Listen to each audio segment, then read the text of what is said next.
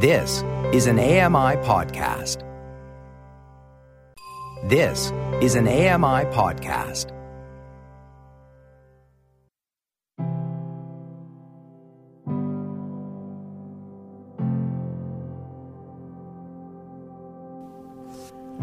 Welcome to Voices of the Walrus on AMI Audio, where professional readers give voice to articles from Canada's best general interest magazine.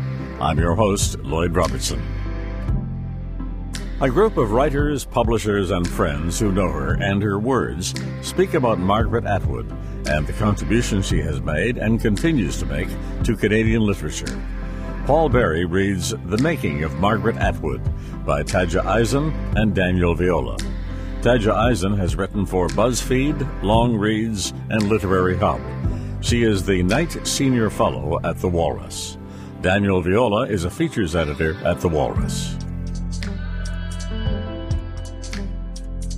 I'm Paul Berry. This is a profile titled The Making of Margaret Atwood by Tadja Eisen and Daniel Viola from the December issue of The Walrus. Fame is not new to Margaret Atwood. It's a byproduct of life as a perennially prize-winning best-selling author. But in September, The Testaments, her long-awaited sequel to The Handmaid's Tale, was released, and she became something else entirely, a worldwide cultural phenomenon. The novel, set in a not-so-distant United States where fundamentalist fascists have gained power and stripped away women's rights, sold more than 300,000 copies across the U.S., the UK, and Canada within the first 2 weeks alone. Atwood appeared on cover after cover leading up to the launch.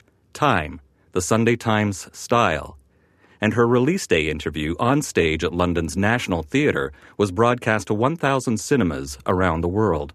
Before The Testaments hit stores, it had already been nominated for both the Giller and Booker prizes, and would go on to win the latter, and a television show, building on the wildly popular series The Handmaid's Tale, had been announced.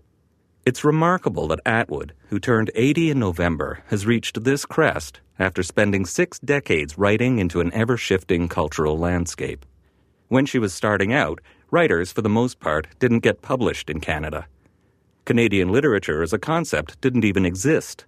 To understand how Atwood grew into the literary celebrity she is today, we reached out to some of the writers, publishers, and friends who know her and her words best. Charles Pachter. They called her Peggy Nature, and she looked like a young Jane Goodall. She had a little kerchief and was wearing rubber boots and sensible jungle wear. We were working at Camp White Pine. I was 16, she was 18, going on 19. She had what was called a nature hut, full of toads and newts and snakes. The kids were sitting, squirming at her feet, and she sort of motioned me over and said, "I want you to stroke a toad to prove to the kids that you won't get warts." We were friends from that day on. Adrienne Clarkson. It was 1958. A Sunday afternoon. I remember it very clearly because I often spent Sunday afternoons in the library of St. Hilda's College, where I was in residence at the University of Toronto. A group of us were gathered there for the first time. We all seemed to have been wearing black turtlenecks, unduly influenced by Jack Kerouac. That was when I first met Margaret Atwood. Rosemary Sullivan. At Victoria College, she became a friend of Northrop Frye and the wonderful poet J. Macpherson. She started reading Grimm's fairy tales in the bush when she was 6, and then later she was reading mythology. You can see the slow accumulation of this intelligence. Adrienne Clarkson. I think she was already publishing in all kinds of little magazines. Everybody got published in little magazines then. What I remember from that first day is that she read a poem. I don't remember what poem it was, but she read it in her inimitable voice. It was a true poem. Charles Pachter. We were constantly writing to each other. So many letters, over 300. These were the days of those little Olivetti typewriters. She was interested in me as an artist, and whatever misgivings I had, whatever was on my mind, I would write to her because she always had an answer. I remember when a high school teacher gave me a D- in art, and she said, "Never mind. Someday you'll be writing God's murals in the sky, and she'll be roasting in hell." Adrienne Clarkson. None of us at that time aspired to the heady heights of being world-famous writers. We thought that if we just got our writing down and somebody could publish it, that would be enough. In those early days, Atwood set her mind to poetry. In 1961, while still a student, she published her first collection, Double Persephone. Only 220 copies were made. 3 years later, she released The Circle Game. The volume began as a collaboration with Charles Pachter, who created 15 handmade books as part of a university assignment. When it received a wider release in 1966, it won her the Governor General's Literary Award. Atwood was 27 at the time, making her the youngest winner in the prize's history. Eleanor Wachtel. I was an undergraduate at McGill University and a book review editor at the McGill Daily when The Circle Game arrived. This was in the late 60s, and Atwood was one of the first Canadian poets, one of the first living poets I had occasion to encounter. I remember the first poem in the book. This is a photograph of me. It's an evocative image of the poet, or an alter ego, disappearing into the landscape, drowned in a lake, but has this line at the end. But if you look long enough, eventually, you will be able to see me. I just fell in love with the book, and with her. To my surprise, Atwood was teaching at the other English university in Montreal, now known as Concordia, and so I called her up, and we met at a small Greek restaurant on Park Avenue. She was the very first interview I ever did. We drank cups of tea, she talked about writing poetry, and then she became famous. Adrienne Clarkson. I always love it when she puts out a volume of poems. It's as if something just happened. Charles Pachter. I truly believe that her poetry will be her most enduring legacy. I've read through her more dystopian novels, but I don't remember them the way I remember the poetry. When she sent me the manuscript for the Journals of Susanna Moodie, I was so floored by its beauty. She'd read the original Susanna Moodie book, Roughing It in the Bush, which is a quite florid, very Jane Austen-like account of a 19th century British settler in Upper Canada, and she condensed each chapter into a poem. For example, her describing the cholera epidemic. After we had crossed the long illness that was the ocean, we sailed upriver. On the first island, the immigrants threw off their clothes and danced like sandflies. We left behind, one by one, the cities rotting with cholera, one by one our civilized distinctions, and entered a large darkness. Eleanor Wachtel. Some people argue that they like her poetry more than her fiction, but you don't have to choose. You can have it all. Between finishing graduate school at Harvard and teaching in Montreal and Vancouver, Atwood worked on her first novel. The Edible Woman, released in 1969, tells the story of Marion, a young woman newly engaged, who gradually loses her ability to eat. The book satirizes the consumerism and stifling gender roles of the 60s, anticipating the feminist movement that grew in the following decade. This kind of cultural foresight would continue throughout Atwood's work. 3 years later, she published Survival, a thematic guide to Canadian literature. It was one of the first attempts to categorize the country's nascent literary scene, and it set Canadian writing apart from that of the rest of the world. Survival soon became a staple in English literature courses across the country. Sarah McLachlan. One pivotal moment in the history of House of Anansi, and in her development as a writer, was when Dennis Lee, the press's co-founder, spoke with her about writing Survival. There had never been a book of literary criticism about Canadian writers, and for whatever insane reason, he thought it would be a big seller. Donna Bailey Nurse. Of course, we all take it for granted now, but for a long time there was no such thing as Canadian literature. With Survival, she begins to think about the themes that preoccupy Canadian writers.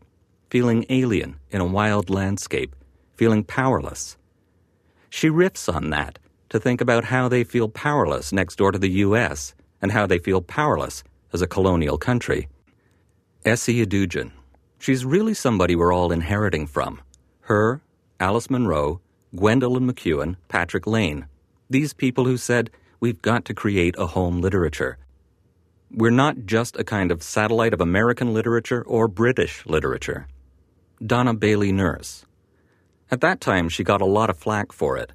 I think partly because she's an ideas person, and there were a lot of men who resented that. They were resisting everything she had to say.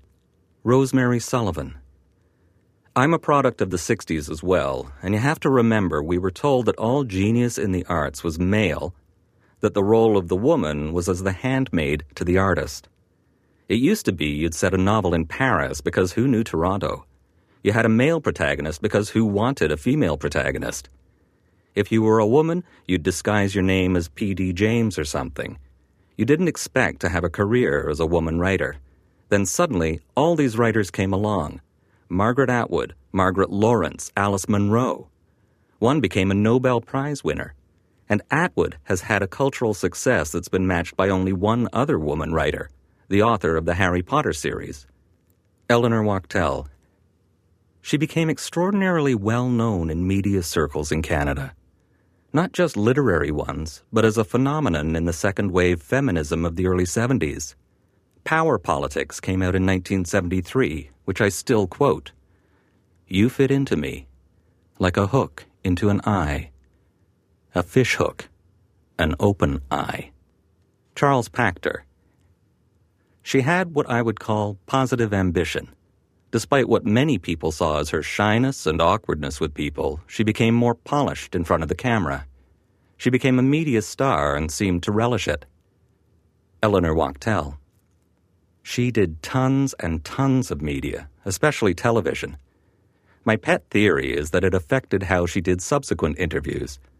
Because she was interviewed by so many people who hadn't actually read anything she'd written, she was not exactly more guarded, but she knew what she wanted to say and would say it.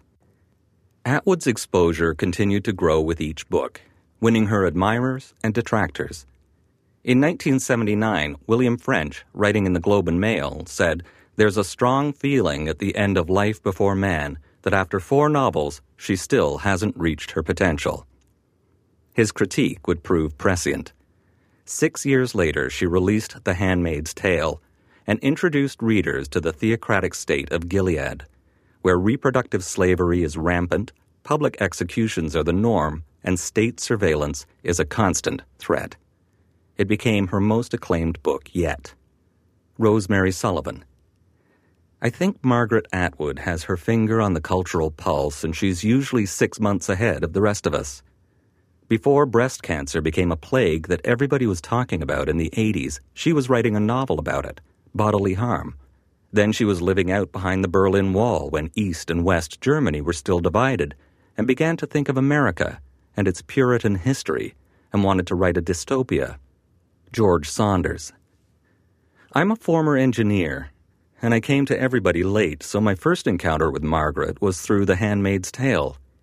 I read it just after my daughters were born in the early 90s, and it was a purposeful read for me to try to wake myself up about what it might mean to have these 2 young girls, and later women, that I would need to help through the world. When you're a white American male, there's a kind of hedgerow between you and the actual experience of oppression. You can know it theoretically, but you haven't been on the receiving end. So to be inside that book was to be inside this ruthless system designed to oppress a class of people that I had just fallen newly in love with because I had 2 little examples around the house. Suddenly it wasn't theoretical anymore. Oppression wasn't merely a political idea. It was something that could adversely affect these people I loved, and if it did, would happen very much like it's described in the book. Sort of benignly. Reading it, you're like, oh yeah, it's very possible that people can on the surface be extremely nice and kind of businesslike, and yet be enacting a great evil. Adrienne Clarkson. When The Handmaid's Tale came out, I think a lot of people felt that it was a diversion for her. I found it deeply, deeply disturbing, and I remember thinking, why has she done this? And now we know, 35 years later, that she understood there was something going on underground. It's like people looking at a body, looking at you and thinking, that's you. She looks at the nerves underneath, and the veins and the arteries. Michelle Landsberg. As a print fanatic, I can't resist. When I see someone reading a book, I just have to know what it is. I'm always surreptitiously peering and bending over, pretending to tie a shoelace or something so I can catch the title. I remember when I lived in New York in the 80s, I was so astonished when I saw that half the people reading books on the subway, in Central Park, wherever I was, were reading Atwood. And not just The Handmaid's Tale, but Life Before Man, other novels of hers. Essie Adujan. Coming to Atwood, you understand this was serious literature, but it was also something that spoke to you. I hesitate to use the word accessible, because I don't mean to downgrade her work, but it certainly was something I could easily understand and even connect with as a teenager. Rosemary Sullivan. You don't feel the sky is falling until it falls on you, right? We're in a moment where it feels like the sky is falling. Things are happening now, children being separated from their parents, being held at the American border, that are just unacceptable, yet there's no way we can figure out how to react cohesively to stop them. You feel that this wave is taking over, of suspicion, of white supremacy, of racism, and this idea that we're somehow at risk. Atwood doesn't just listen to that. She actually writes about it and finds a way to warn us about it. She writes The Handmaid's Tale in 1985. It takes over 30 years for the world to catch up with it. But how bizarre and how tragic that we seem to be catching up with it now. Most of us who were feminists, Atwood would accept being a feminist, but only in a particular sense, thought, okay, we won something. We now stand here looking at the misogyny of the world. You've got Putin, you've got Trump, all these misogynistic leaders in power, and you've got to say, how did that happen? The Handmaid's Tale is as current as it needs to be now. Adrienne Clarkson. We studied E.M. Forster in our fourth year, Howard's End, and A Passage to India. Forster said two things. One at the front of Howard's End was, only connect. The other was that a true novel is prophetic. By that, he didn't just mean that it would tell the truth about the future. What he meant was that there was the nature of prophecy in it. That's what we have with Margaret Atwood's work. Sarah McLachlan. She leads, you follow. When she was asked to be a Massey lecturer and she agreed, we thought her subject would be literary criticism. Then she told us it was going to be about debt. We all thought, oh, you've got to be kidding. What do you know about that? It turns out that when we published it as a book, Payback, Debt and the Shadow Side of Wealth in 2008, it was the beginning of the economic crisis, the meltdown on Wall Street. It was an instant bestseller. She's got an idea, you just go with her. She is a bit clairvoyant. Thomas King. She always seems to be a little ahead of her time. It's scary. Over the following decades, Atwood released a steady stream of novels. Cat's Eye explored the cruelties of adolescent friendships. The Blind Assassin, an intricate mystery about the fraught relationship between two sisters, won her the Booker Prize. After 60 years as a popular thinker, writer, and speaker, working across genres and formats, a mythology has grown around Atwood. She has been described as a trickster, a man-hater, an oracle, George Saunders. I knew she was at the Salisbury Literary Festival, and I was kind of nervous about meeting her, as a person tends to be. Then I found out that we were supposed to travel to another event together in a bus. And then I found out that the bus was just Margaret and her partner and me. And then I found out that I was hungover. And, I think, a little jet-lagged. I was really not feeling well. So I got situated in the front seat of this van next to the driver, and Margaret and Graham were in the back. My mission was twofold. 1, don't engage. And 2, don't throw up. Those were my high-minded aspirations. And so I was sitting there, really feeling terrible, and the driver figured it out and had a bit of a mean streak. So he was kind of speeding and swerving and looking over at me kind of slyly. I was bearing down and trying not to disgrace myself. At some point, I felt this little tap on my shoulder, and I'm thinking, oh no, Margaret's going to yell at me for being hungover at a literary event. But she handed up this little pill, and I was in such a sorry state that I just took it. I thought, that's Margaret Atwood. She wouldn't poison me. She wouldn't drug me with anything too powerful. So I ate it. It was some kind of homeopathic hangover remedy. But it was a sequence of pills that made up this remedy. Charles Pachter. I know she takes a lot of vitamins. I've seen her scarf down about 12 or 15 vitamins a day. Atwood later clarified that she takes closer to 10 a day and that some of them are minerals. George Saunders. I just kept taking them, and every so often she would lean up and whisper, "Just focus your eyes on the horizon." Almost like philosophical advice. And it worked. Eleanor Wachtel. She's what my high school teacher would call a good citizen. She engages with the community and the world, whether it's street life in Toronto or the CBC lockout in 2005, or, on a whole other scale, environmental disaster. Michelle Landsberg. I once was asked to write a feature about her. I think it was for Chatelaine. She and Graham were on a farm in the country, and I remember how delighted she was to show me around the things she was growing and talk about birds. The office of Jonathan Franzen. While he was pleased to receive your invitation, he must decline due to the fact that although he is aware of Miss Atwood's love of birds, and he loves her for it, he's never birded with her personally and can't speak to any specifics regarding her conservation work. Adrienne Clarkson. She and her partner, Graham Gibson, helped form the Writers' Union of Canada in 1973. Then they breathed life into the moribund Canadian branch of PEN, the oldest civil society organization dealing with human rights in the world. Eleanor Wachtel. Atwood is out there. When there's an event to celebrate another writer, she's there. If there's a benefit for a noble cause, she's there.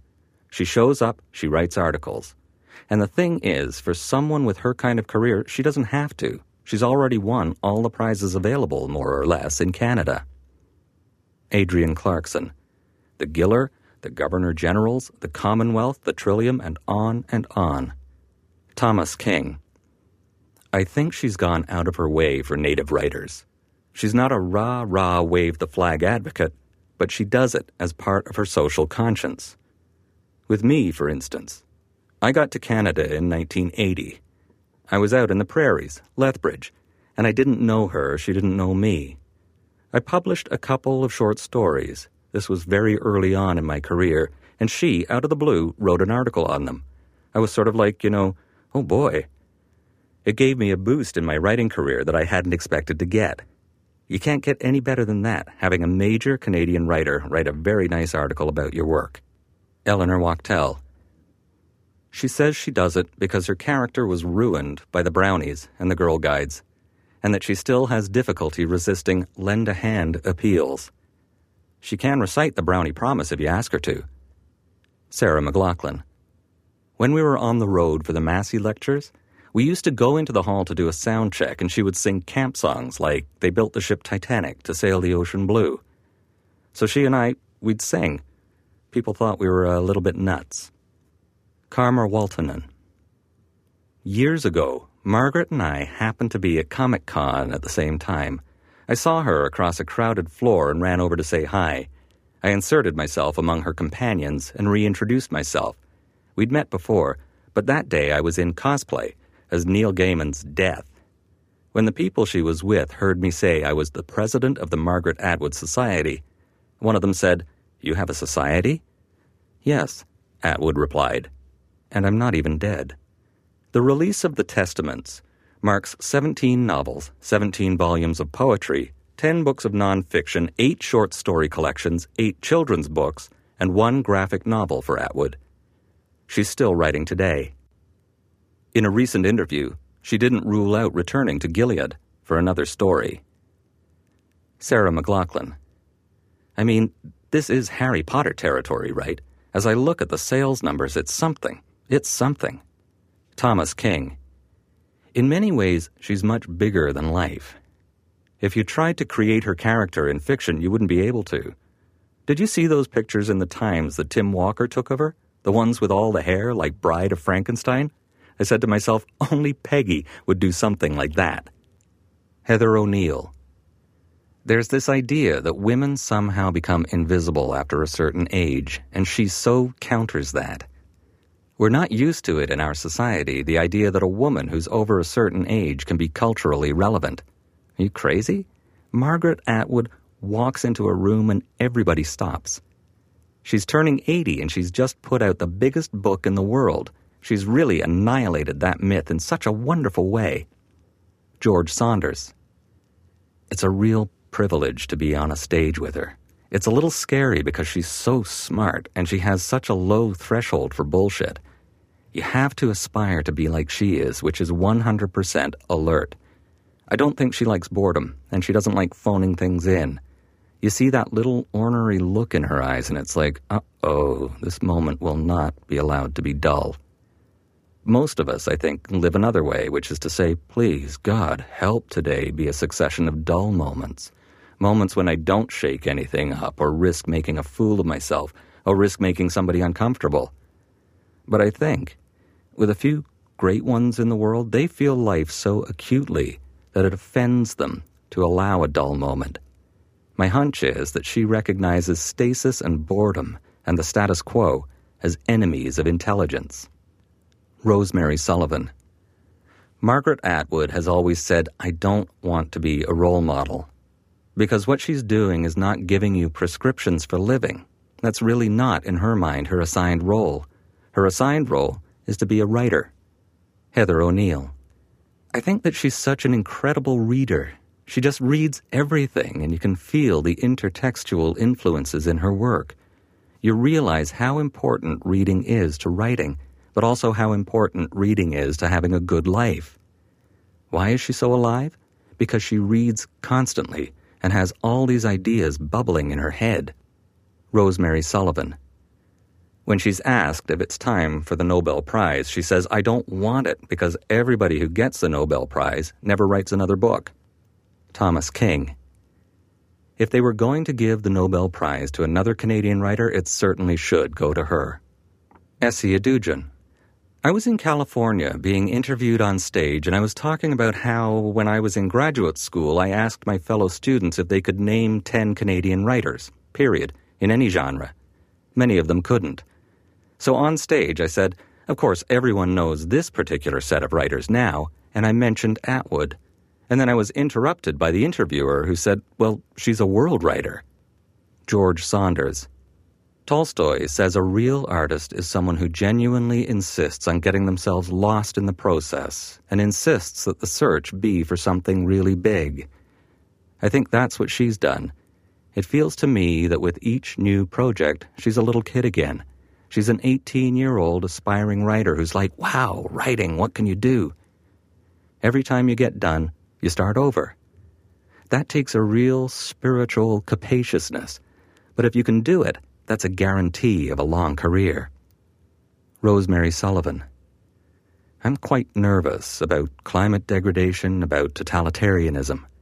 In 100 years, there's two options. Either her books will be burned, or they will be seen as extraordinary explanations of what happened at the beginning of the 21st century. Charles Pachter. I want to see what she's going to do when she's 100. That was a profile titled The Making of Margaret Atwood by Taja Eisen and Daniel Viola from the December issue of The Walrus. I'm Paul Berry.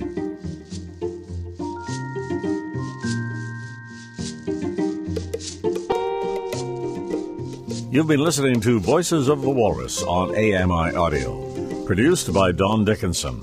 Audio engineering by Sam Robinson and Bill Shackleton. The manager of AMI Audio is Andy Frank. And I'm your host, Lloyd Robertson. If you enjoyed this podcast, please consider giving us a rating and review, and subscribe for more.